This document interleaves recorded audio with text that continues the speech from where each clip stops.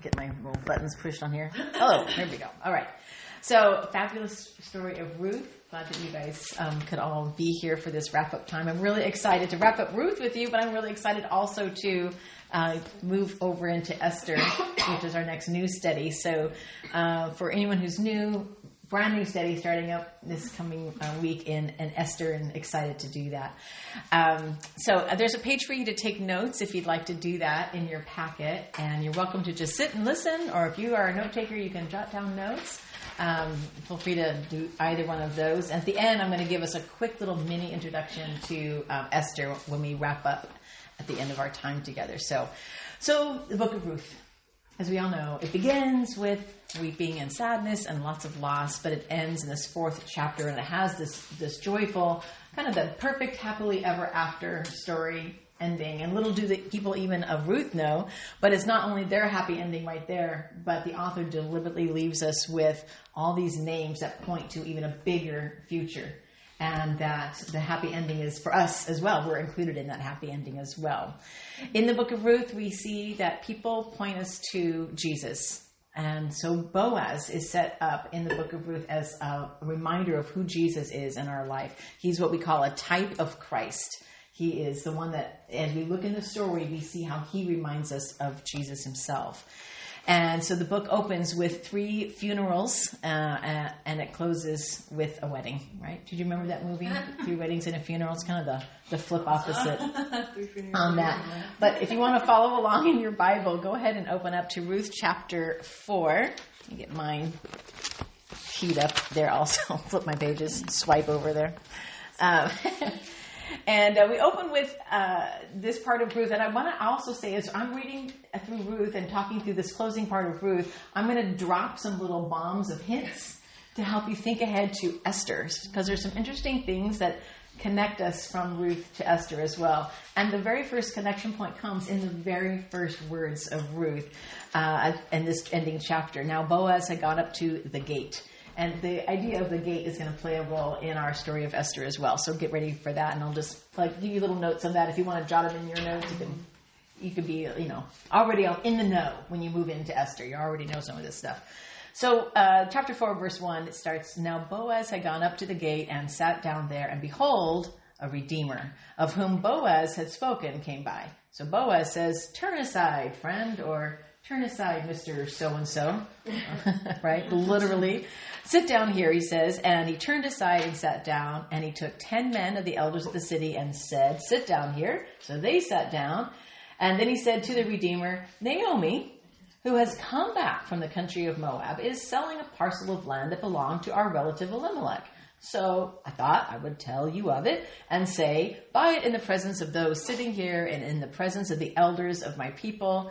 If you will redeem it, redeem it. If you will not, tell me that I may know, for there is no one besides you to redeem it, and I come after you." He kind of throws that in at the end. And the Redeemer guy, Mr. So-and-so, says, "I will redeem it." Sounds like a good deal to me. And for all of us reading this story and having gone through chapters 1 and 2 and 3, we get to this point in chapter 4, we're like, make it happen already, Boaz. Let's do this, right? And so at this point, when the Mr. Not-So-Redeemer, Mr. So-and-so says, "I will redeem it," we're thinking, no. We don't want the redeeming. We don't want you there.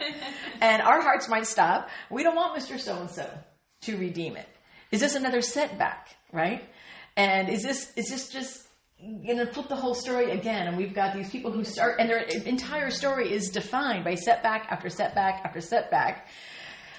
But he's only doing the right thing. He's really only doing the right thing by stepping up and redeeming it. That is the right thing to do. So, I don't know if you know where I live. I live over the hill in Hacienda Heights. Some of you have been to my house. And the main way we get from Hacienda Heights over to La Mirada or Whittier is Colima Boulevard. How many of you have driven up and over Colima? I had a friend tell me once, "I've never been over there." I'm like, it's not like Nebraska. It's just right there. We've never gone over there. Anyway, Colima is the main way if I'm heading to Whittier, La Mirada. If I'm heading to La Habra Heights, Brea, anything over to the east of all of that, I take Hacienda Road. How many of you have been on Hacienda Road before? There's a big Buddhist temple there. It's pretty. It's windy. It makes you think like, I'm not in the city anymore. Right. It's very rural. It's a hard word to say. Right? And so we spend a lot of our time on Hacienda Road because our bank is literally just hop over Hacienda Road, and it's right there at the end of Hacienda Road, which is right next to In-N-Out Burger. So that makes a whole nice little errand, right? So with the most recent rains, Hacienda Road got washed out. There was a big part of it that slumped down in the middle of the rain, and it didn't look washed out, but somebody noticed, reported it, and they came in and said, oh, wow, that's really dangerous. And they set it aside, and they blocked it off. And I'm in the Hacienda Heights Facebook group, and they said, it's going to be closed until the end of February. I'm like, oh, bummer. That's like another week. That's going to be a drag. And then they updated it later. I'm like, well, no, it's going to be closed until the end of March. I'm like, what? The end of March? No. And I'm like, I got to drive over Colima now, or I got to go all the way down to Fullerton Road, Harbor, and all that over there. Boo. Yeah, and then they updated it again. It's not going to be open for a year. Yeah. A year. OC registered. A year. The OC I mean, it's all over the news now because it's displacing 30,000 regular commuters, and they are now on my way. In your neighborhood. The detours happen. Things like this happen. And there's nothing unrighteous about the detour. In fact, it's a good thing because it moves me over there, but it prevents me from falling off a cliff, apparently, in Hacienda Road. So we open up the book of Ruth with this detour from Bethlehem to Moab. And it was that was not good. Elimelech should never have done that, right? Mm-hmm. And then we have the deaths of the husbands. No one's fault here or there, but this is another detour in the story. Then there's the barrenness of Ruth. And by extension, obviously, Naomi, and even really our little friend Orpah. And so detour. But see, we have to remember that sometimes the detours that we are on, if you think of your life, I'm sure you can spin through your head right now moments in your life where you're like, that didn't go how I expected it. I wish I wasn't here right now. I wish that didn't happen. Oh man, all these little detours that happen, right? But detours are not only for sin, results of bad behavior. They are just good reasons. And Mr. So-and-so is a potential detour that honestly, potentially his stepping up isn't a sin. He's actually doing the right thing by stepping up, right? So it's not what I would have wanted. We're reading the story going, don't end it this way. I don't want Mr. So-and-so. But you have to think about it and realize he's actually doing the right thing by stepping up. And we don't really know why Mr. So-and-so says that it will, in verse 4, chapter 4, verse 6, he says it'll impair his own inheritance. He goes on later to say, what? This will impair my inheritance. There's no explanation for that. We don't know. Maybe he's married, and it will legitimately take the inheritance away or have to split it with his son. And that would be a fair thing. Or maybe he's just a jerk. We don't know. It could be any one of the things. Like, I don't want some old lady and some other lady coming along. Who knows? They don't tell. But for whatever reason, he says, it's going to impair my inheritance and I can't do this. And the important thing is that his statement of righteously stepping down and making way does indeed make way for Mr. Boaz, the guy that we wanted all along, right? And the one that we know in the end of the story is the one that God wants as well, right? So we move through Ruth chapter 4, and in case you hadn't noticed it, the key word in this chapter is redemption. We see it over and over and over. I think it's like 15 times in Ruth. This particular chapter even is mentioned, I think, over 10. Redemption. And so when we go through this portion here, I want us to see, like we've been doing through the whole book, pictures of God, reminders of who God is. Like Boaz is set up as a reminder of Jesus and points us to him. The entire story of Ruth points us to God and this idea of God being our redeeming God. And so we move through this next portion here, kind of a checklist of what a redeemer has to do, the requirements that the redeemer has to meet, the resources they would have to have in order to do it, and the resolve, the personal internal fortitude or resolve they would have to have. In fact, in your lesson, I even had you kind of walk through all of that and make sure. We're going to, hopefully that's a review, and if not, that's great because we're going to do it again anyway right now. I want you to really understand this because this is such an important part of the story of Ruth. And what's interesting about this part of it is this keys into what I like to call, well, you know how the media refers to flyover states? Mm-hmm. You know, Kansas, Nebraska is like blah, blah, blah, Kansas, blah, Nebraska, whatever. I mean, they actually literally call them flyover states. It's like no one's even going to pay attention, which is shameful and awful. I have very nice people I know that come from those states, so don't fly over them, right? But what is interesting here is God actually uses what I kind of think that we as Christians consider as flyover books of the Bible to be the books of the Bible that actually, if you flew over them, you're not going to even understand what's going on here and grasp the significance of them. So the reason why with everything that's happening with Boaz, Mr. So-and-so, Ruth, and this whole redeeming thing can feel confusing to us in America as women in the 21st century is because we maybe have flown over the books of the Bible. Like, we're like, I don't want to necessarily read that. For example, Leviticus. So probably your top 10 favorite devotional verses that you post on Facebook are not going to be coming out of the blood and gore and the laws and the regulations and the interesting, kind of bizarre stuff from Leviticus. Even the title, even the book name itself. But there's a rule, there's a law that God sets up. Leviticus. That sets up the whole intent of this portion of the story and helps us to get it. And this is the law of what's called the kinsman redeemer. A family member, a kinsman, a man who can redeem or buy back things. And this is in Leviticus 25. And the law was really simple. It's basically there to protect widows and make sure nobody ended up a widow. And so if a landowner goes into bankruptcy, has to sell this land, a near kinsman, a redeemer, can buy back that land. And so if there's a widow or even a really poor person there, they can still have a home and they can still have family. The next one is this law called the law of Levirate marriage, and that's in another 25th, yes, I know, Deuteronomy, I'm getting there, Deuteronomy chapter 25, so they're both 25s, and Joe preached on that this Sunday, so it was a big message, and thank you for not skipping over that, and we get to understand the law of Levirate marriage, which the Pharisees take in the New Testament and twist it to try to trip up Jesus. But the law states very simply that if a married couple has no children and the husband dies, the man's brother has to take the wife. And then, of course, the Pharisees extend that to its bizarre end. And Jesus has to go, like, really? Stop. There's not going to be even a marriage in heaven anyway. All right. So Levirate law and kinsman redeemer. Easy to remember. They're both in chapter 25 of Leviticus and Deuteronomy. All right. So we learned that there are three things that were required in order for a man to be able to buy back the lost estate and marry the widow that comes with the estate. He has to meet the requirements, he has to have the resources, and he has to have the resolve to do all of that, right? So in comes Boaz, right? And we learned through our study that he does all three. He meets all three of those, right? So Boaz ultimately, and we'll talk about this a little bit more in a moment, but Boaz ultimately points us and reminds us of Jesus Christ, who also meets the requirements. He has the resources, and he has the resolve to redeem us. So if Boaz represents the Lord, who does Mr. So-and-so represent? Where's the connection there? Who's this other guy? That nearer kinsman redeemer who can't redeem? He represents Adam. He's Adam, right?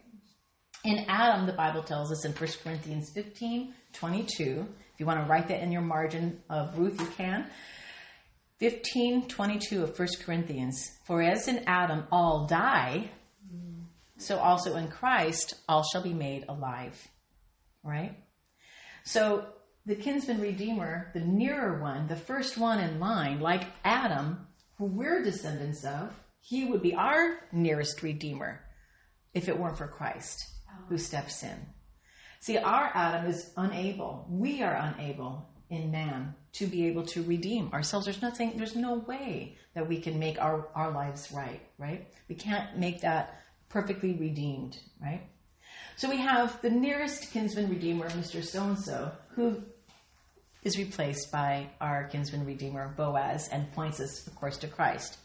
And if you remember in the story, in this account, when Boaz meets at the gate, he doesn't just meet there at the gate like, oh, here's a gate, I'll just stop here. The gate was significant And instead of like us, we're like, hey, let's go to Starbucks. There's like any Starbucks we can go to. There's no significance in heading out to Starbucks.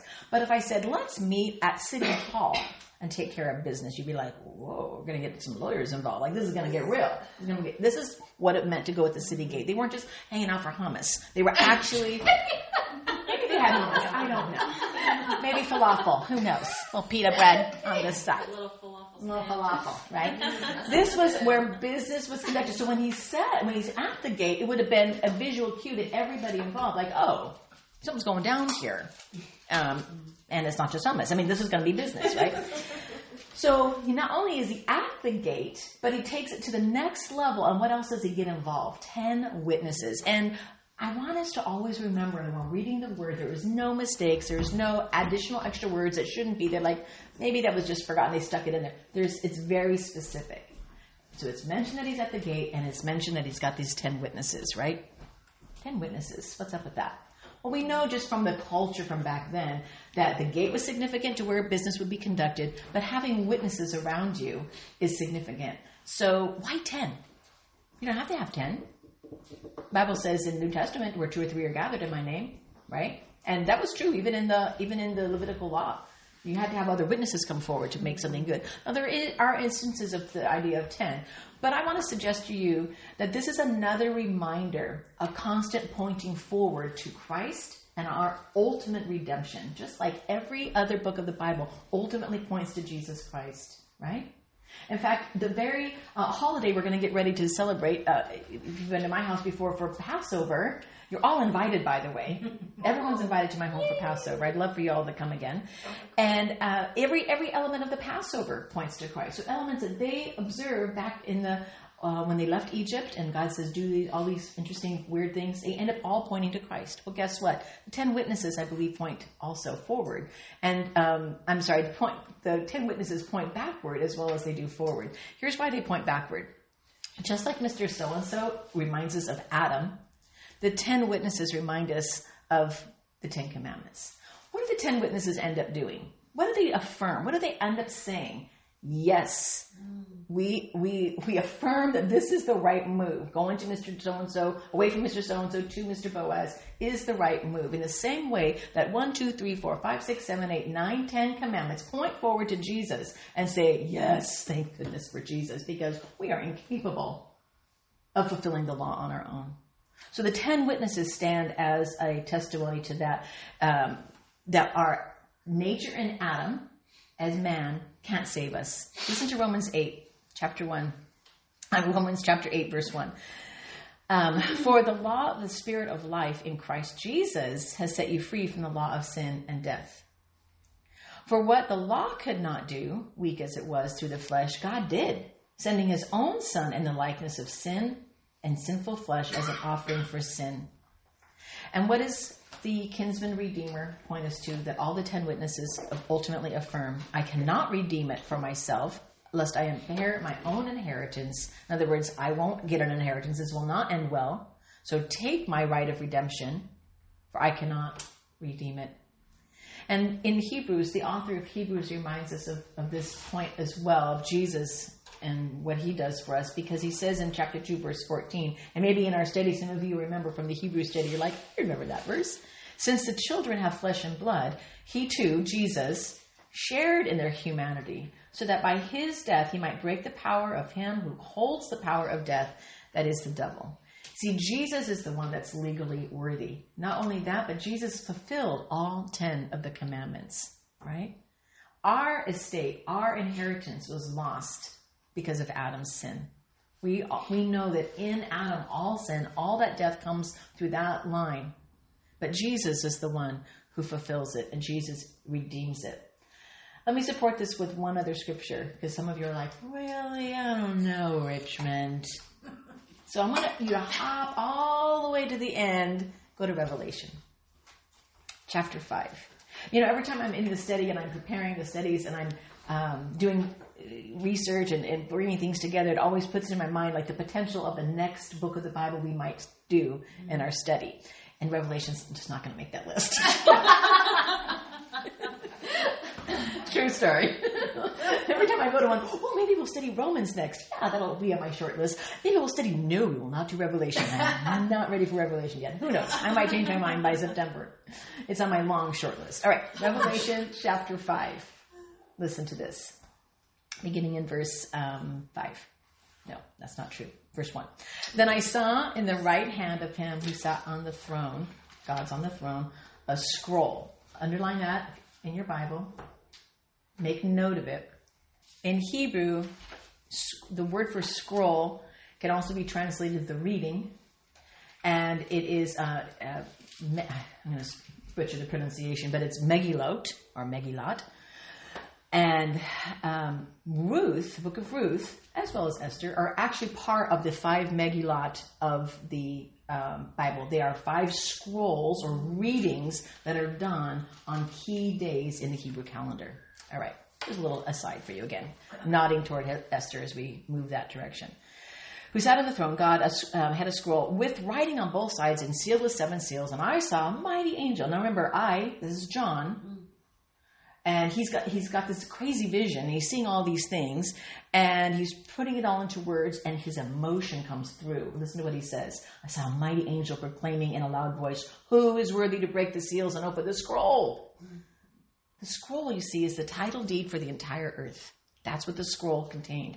In other words, whoever opens that, can read this and open this scroll, is qualified to do that, gets the title deed to the whole earth. So this is everything weighs in the balance, and John knows this. He feels the weight of it. Verse 3, but no one in heaven or on earth or under it, so in other words, none of the good guys or the bad guys, could open the scroll or even look inside of it. Like the author is making this huge point here. I wept, he says, because no one was found who was worthy to open the scroll or look inside. But wait. Verse 5, then one of the elders said to me, do not weep. See, the Lion of the tribe of Judah, the root of David. And we see those names mentioned in the book of Ruth, also in the genealogy of Christ, of course. He has triumphed. The reminder is there. He is able to open the scroll and its 7 seals. Then I saw a lamb, looking as if it had been slain. And it's capitalized there, although the Greek is all caps. It's just how Greek is written. But it is the lamb, and it is pointing. It is Jesus, right? Then I saw a lamb, looking as if it had been slain, Jesus crucified, standing at the center of the throne, encircled by 4 living creatures and the elders. The lamb had 7 horns and 7 eyes, and he explains what that is. Thank you for this one explanation, by the way, John, because everything else is like, what is going on? Which are the 7 spirits of God sent out to all the earth. He went and took the scroll. Jesus takes the scroll from the right hand of him who sat on the throne. Jesus is always mentioned at the right hand of God the Father, right?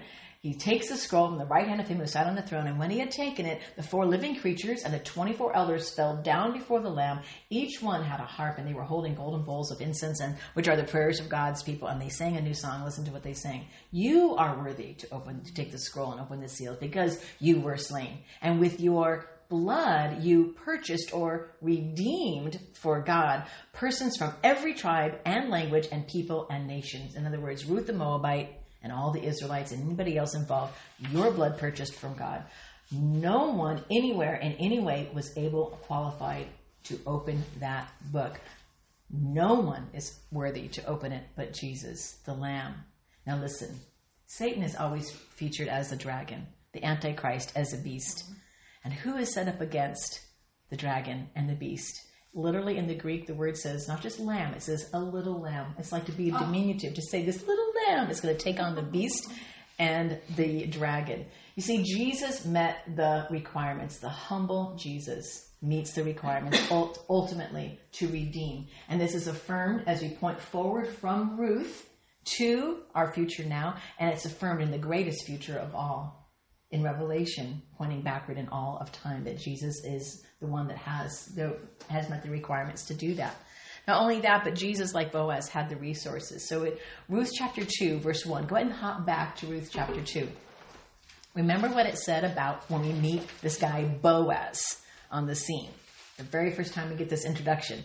Now Naomi had a kinsman of her husband, a man of great wealth, it says in the New American Standard. Might say worthy, I think, in the ESV. or maybe of standing if you're reading in the NIV. So they're using this word, the chayil, someone of great worth. But with that word chayil in the Hebrew, it has the idea of money with it. Not just virtue and strength physical, but it brings with it the strength of resources with it in that wording. That's why I wanted to bring in the NASB's rendering of it, which literally translates it wealth. So he's from the family of Elimelech, whose name was Boaz. So Boaz has the resources. He's wealthy. He's the guy in charge of everything. And Jesus himself has the resources to do it as well. Listen to what it says now. We're doing a lot of hopping today. So those of you who like to do your Bible hopping, continue to join with me. Those of you who prefer just to jot them down and ask me for my notes later, you're welcome. You can do that too. All right. 1 Peter 1. Hop again to 1 Peter. 1 Peter 1. Listen to how Peter describes how Jesus redeems us. We all know that we were bought by the blood of the Lamb, right?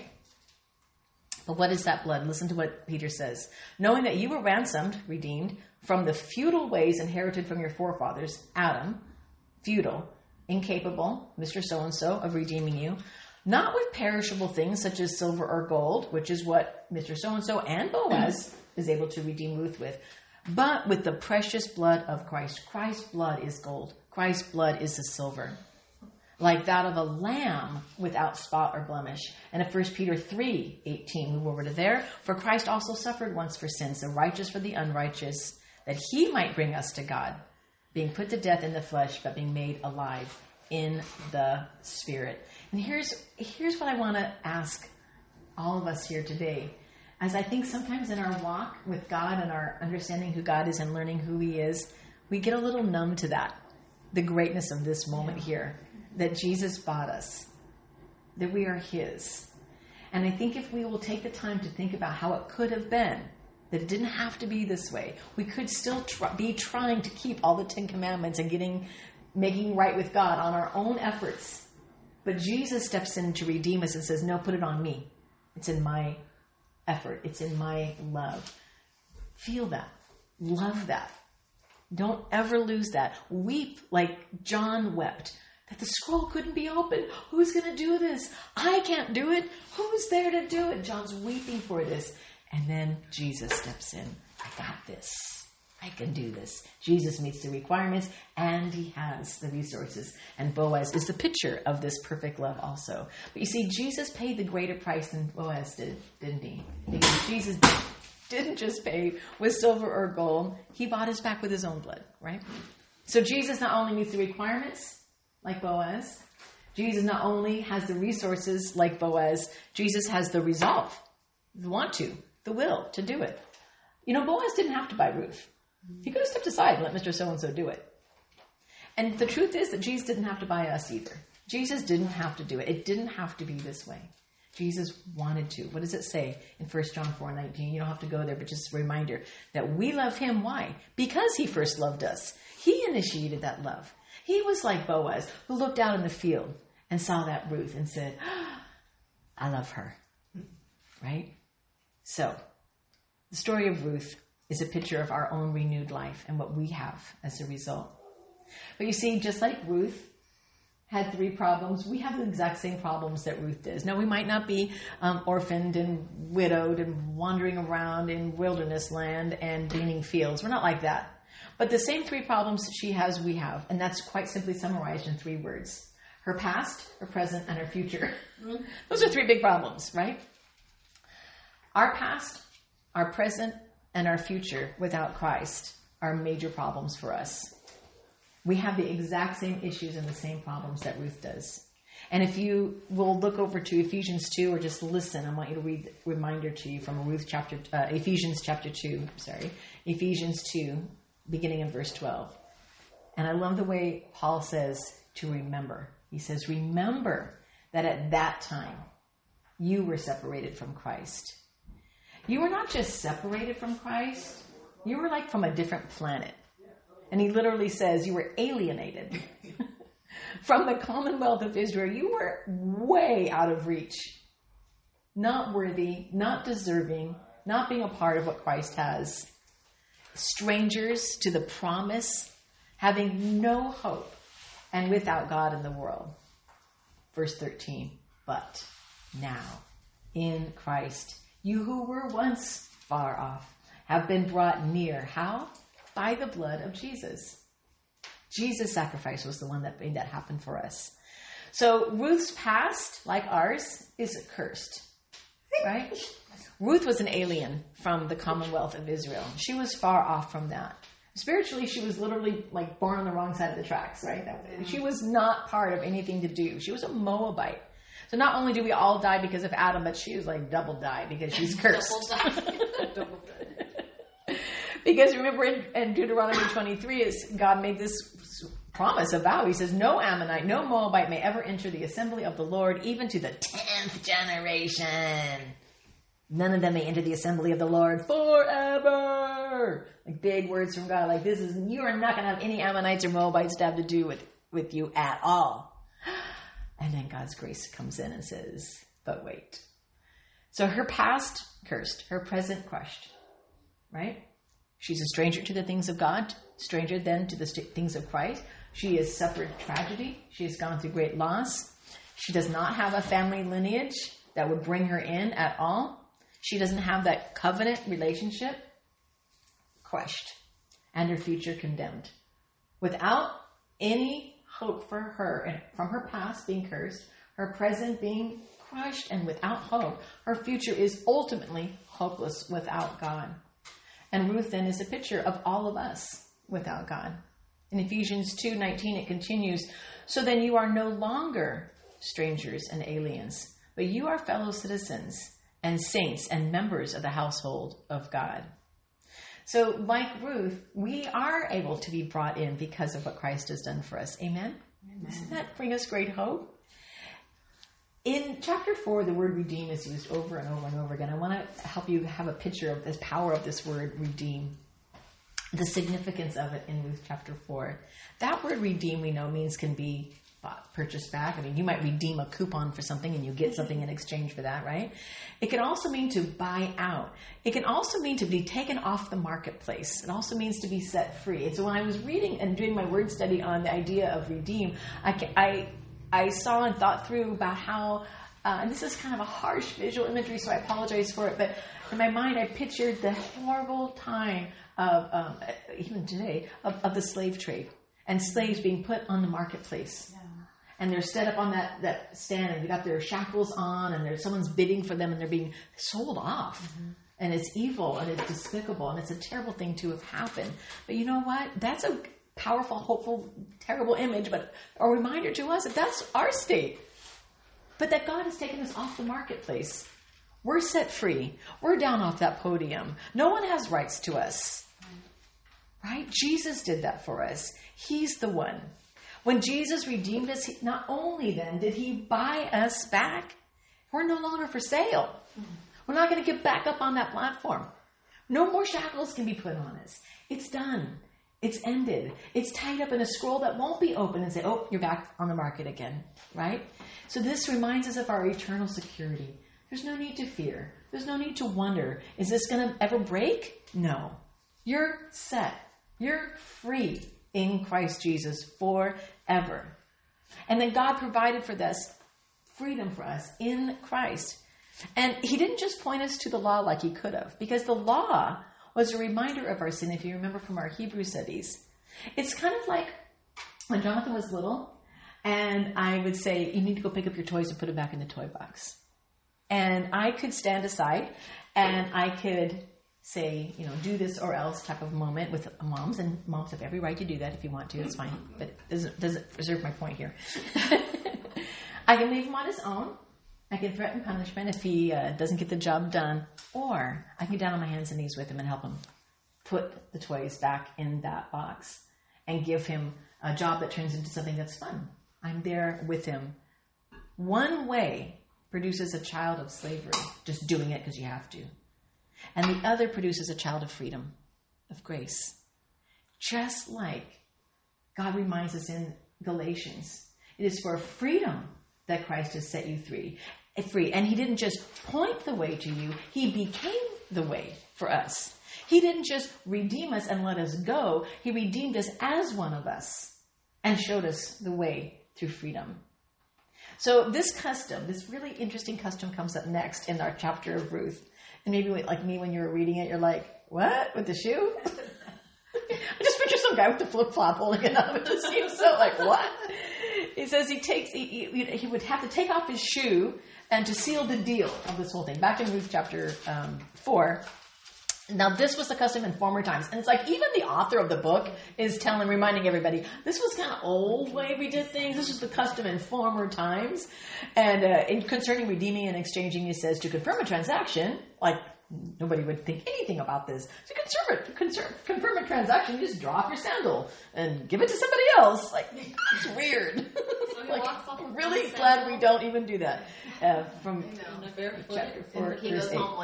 Yeah. So when the Redeemer said to Boaz, buy it for yourself, the Redeemer pulls off his sandal. When Jesus paid our price for our sins, he took our place. He literally, really stood in our shoes. We're the ones that should have paid the ultimate price for our own sins. So as Boaz stands in the shoes, and that's what that transaction was like. It's like, you're going to stand in my shoes. That's the idea of that. And that's even where probably our phrasing today comes from. Walking in someone else's shoes, standing in someone else's shoes, and things like that. In fact, Pastor Jack from my former church, he used to say, I'm standing in Jesus' shoes. Jesus is standing in mine. I always thought that was such a beautiful way to say that, right? 2 Corinthians 5 says in verse 21, he made him who knew no sin to be sin on our behalf, so that we might become the righteousness of God. This is a picture of a perfectly restored legacy. Ruth has everything now. She has a family. She's got fortune. And she's got fame. Really. Everything coming together. In addition to that, she not only has a future for herself, she has the ultimate future. Because we see at the end of Ruth that it points all the way to Jesus, right? Ephesians 3:6 tells us this exact same thing. Gentiles are fellow heirs, just like Ruth is now an heir with Boaz. Members of the same body, just like Ruth is now in the family with Boaz. And we're partakers of the promise in Christ Jesus. Just like Ruth is now in the lineage of Christ Jesus. We have that as well. So Ruth does receive this family in Ruth chapter 4, verse 10. I have bought her to be my wife, right? That is part of the deal. When we're saved, we are the bride of Christ. We were bought with his blood, and we become a part of the family of God. Not only that, but Ruth receives this great fortune because, as we know from Ruth chapter 2, Boaz was no schmo, right? He was wealthy. He had it all going on. And so she gets part of that. And here's the deal. It's not like you're my wife and I'm going to stick you in my harem. Right? And this is a nod over to Esther as well. I don't have you as my wife so that I can just use you and look good in front of the village people. Right? This is me bringing you in as my wife, as a co-heir. You get my fortune. This is all going to be yours as well, and our children's as well. So she receives this great fortune. Ruth's not gleaning in the fields anymore. She's not the wife, and then she has to get down on her knees and start gleaning. Although I think she's the kind of girl who would have been out there and helped on everybody. She just seems like that kind of person anyway. But ladies, that's what you have as well. You're not out there gleaning in the fields like a poor person, hoping that God shines this light of mercy and grace on you. Like, I hope this all works out in the end, God. I'll just glean in the fields and take my can and got the edges. No, you guys, you have the whole estate. You got everything. Never let the world tell you anything otherwise. You've got it all in Christ. You've got the kingdom. You are a co-heir, side by side with Jesus. And he's like, yeah, we got this. You and me. As Christians, that's what we have in Jesus. Not only that, but she received the fame of it. I mean, we're reading about her today. We're reading about Boaz today. I mean, she's famous, right? Mm-hmm. The name of Ruth, from that day forward, in Jewish and then in Christian history, was spoken of with great reverence. And it is to this day, whenever they read the Megillah, the scroll of Ruth. We call it the book of Ruth, but it's to this day still called as the scroll of Ruth. And if we know Jesus, we have that fame. Jesus' name is famous because of him, and we will reign forever with him. So Ruth has the fame, but she has the future, and that's the best. That's the most important thing. So Boaz took Ruth, chapter 4, verse 11 to 13, and she became his wife, And he went to her, and with God's grace and mercy, she is no longer barren. The Lord gave her conception, and she bore a son.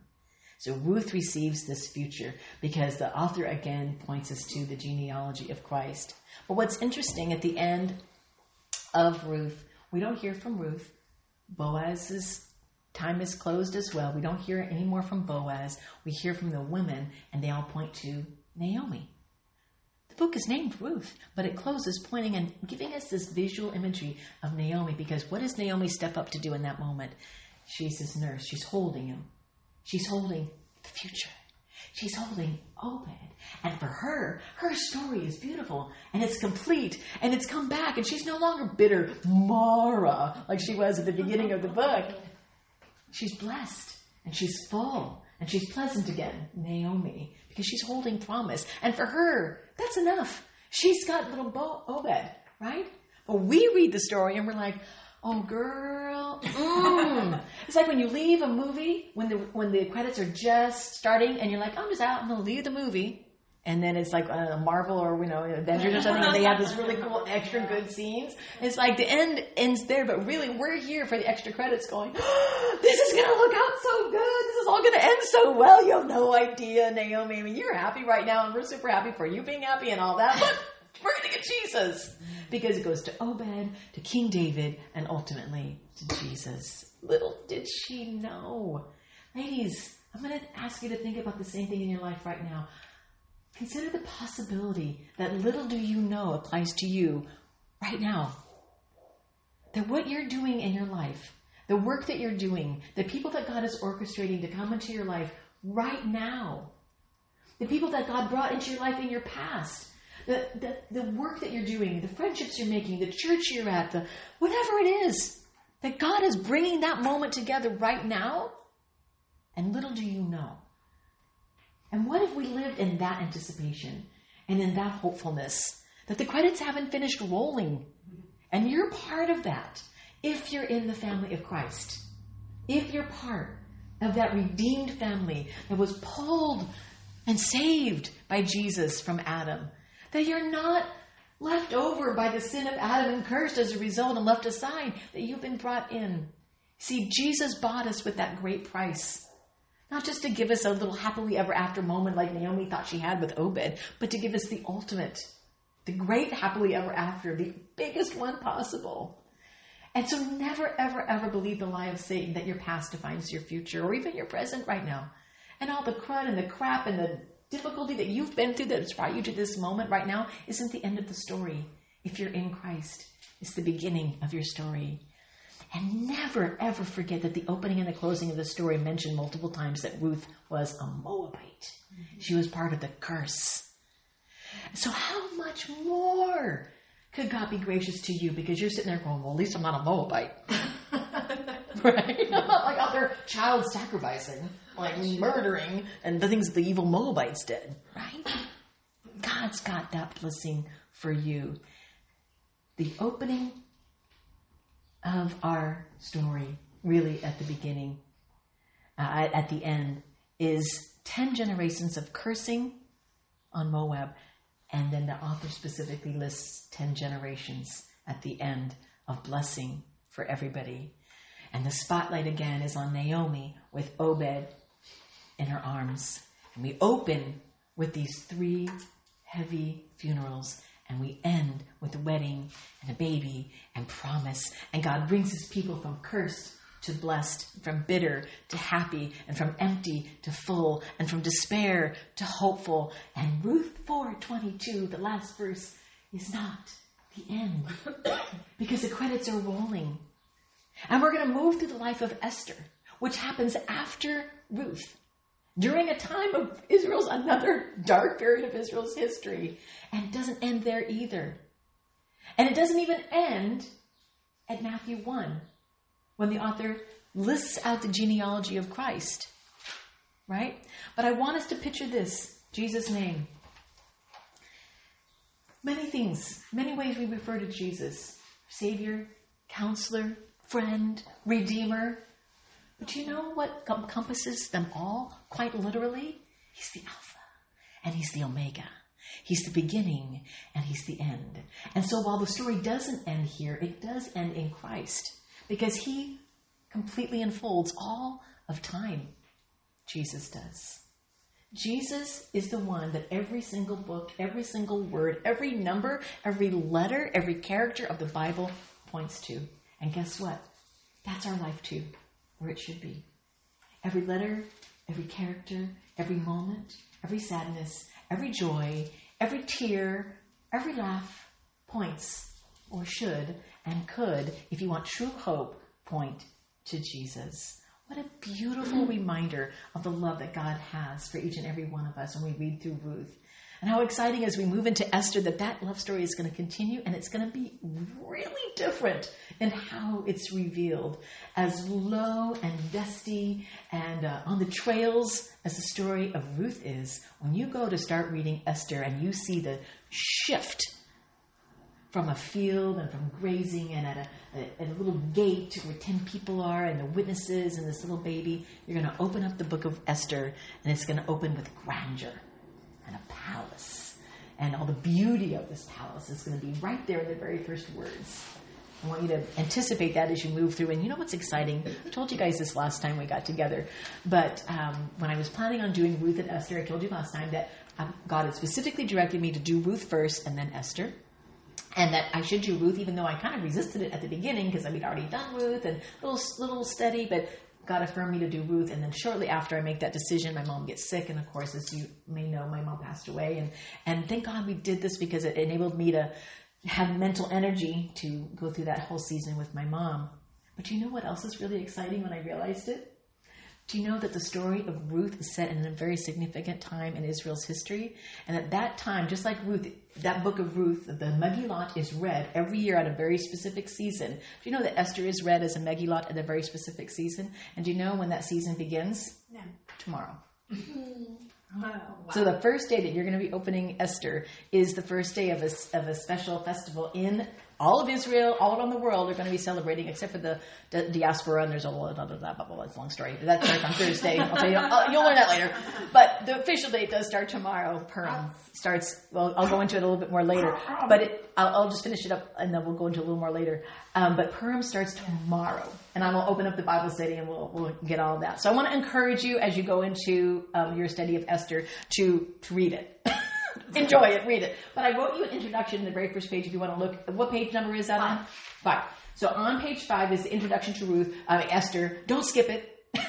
Read the introduction. I know if you're like me, you're like introduction, blah, blah, blah. It's going to do good stuff. But read the introduction to Esther. I think it'll give you, I know it'll give you some important background material, and I want to encourage you to read it. The next thing I want to encourage you to do is the next page after that. I wrote out maybe it's on day 2. Anyway, whatever it is, to use highlighters as you go. And I've always encouraged you to do that, but in Esther, I'm going to really, really, really super duper encourage you to do that because unlike any other book we've ever read together, Esther, the plot of Esther pivots on dates and times and locations. It's really important to the plot. Whereas Ruth is like, I don't know, there's no dates really mentioned. There's a nod to a date because it says the barley harvest, but not a lot. Ruth's filled with dates. Esther's filled with dates. Probably is filled with dates and grapes and all sorts of other pomegranates. Anyway, so I have mentioned these types of pencil markers before. I happen to have, I think, just 2 left, right? So if you want to get one, they're $12. I think it's just exactly what I paid for them on Amazon. Feel free to get these. They will help you because as you go and highlight, I want you to highlight through in your first read through because it's going to anchor you through the rest of our study through Esther. So please feel free. Use whatever you want to highlight, but these are easy and they're free. Not free. They're here and you can get them for $12 like I said. All right. Good stuff. Good stuff. Let's close in prayer. Father God, you are good and your mercies do endure forever. And we are the happy, blessed, joyful, thankful recipients of all of that. So right now, Lord, as we close our time in Ruth, we are feeling open to the promise that you have for us and thankful for what you're doing in our life. And maybe a little concerned about what we're seeing in our own life and what's going on around us. God, help us to just trust you. Help us to just look to you. Help us to know who you are and to circle back to that truth, even in spite of what we are going through in our own lives right now. And bless these women as they move forward in their study with joy and enthusiasm and a love for your word like they've never experienced before. Let us come back together in a couple of weeks to share what we're learning and to rejoice even more in what you're doing in our lives. I ask your hand of blessing on these women right now in Jesus' name. Everyone said, Hallelujah. Hallelujah. Amen. All right.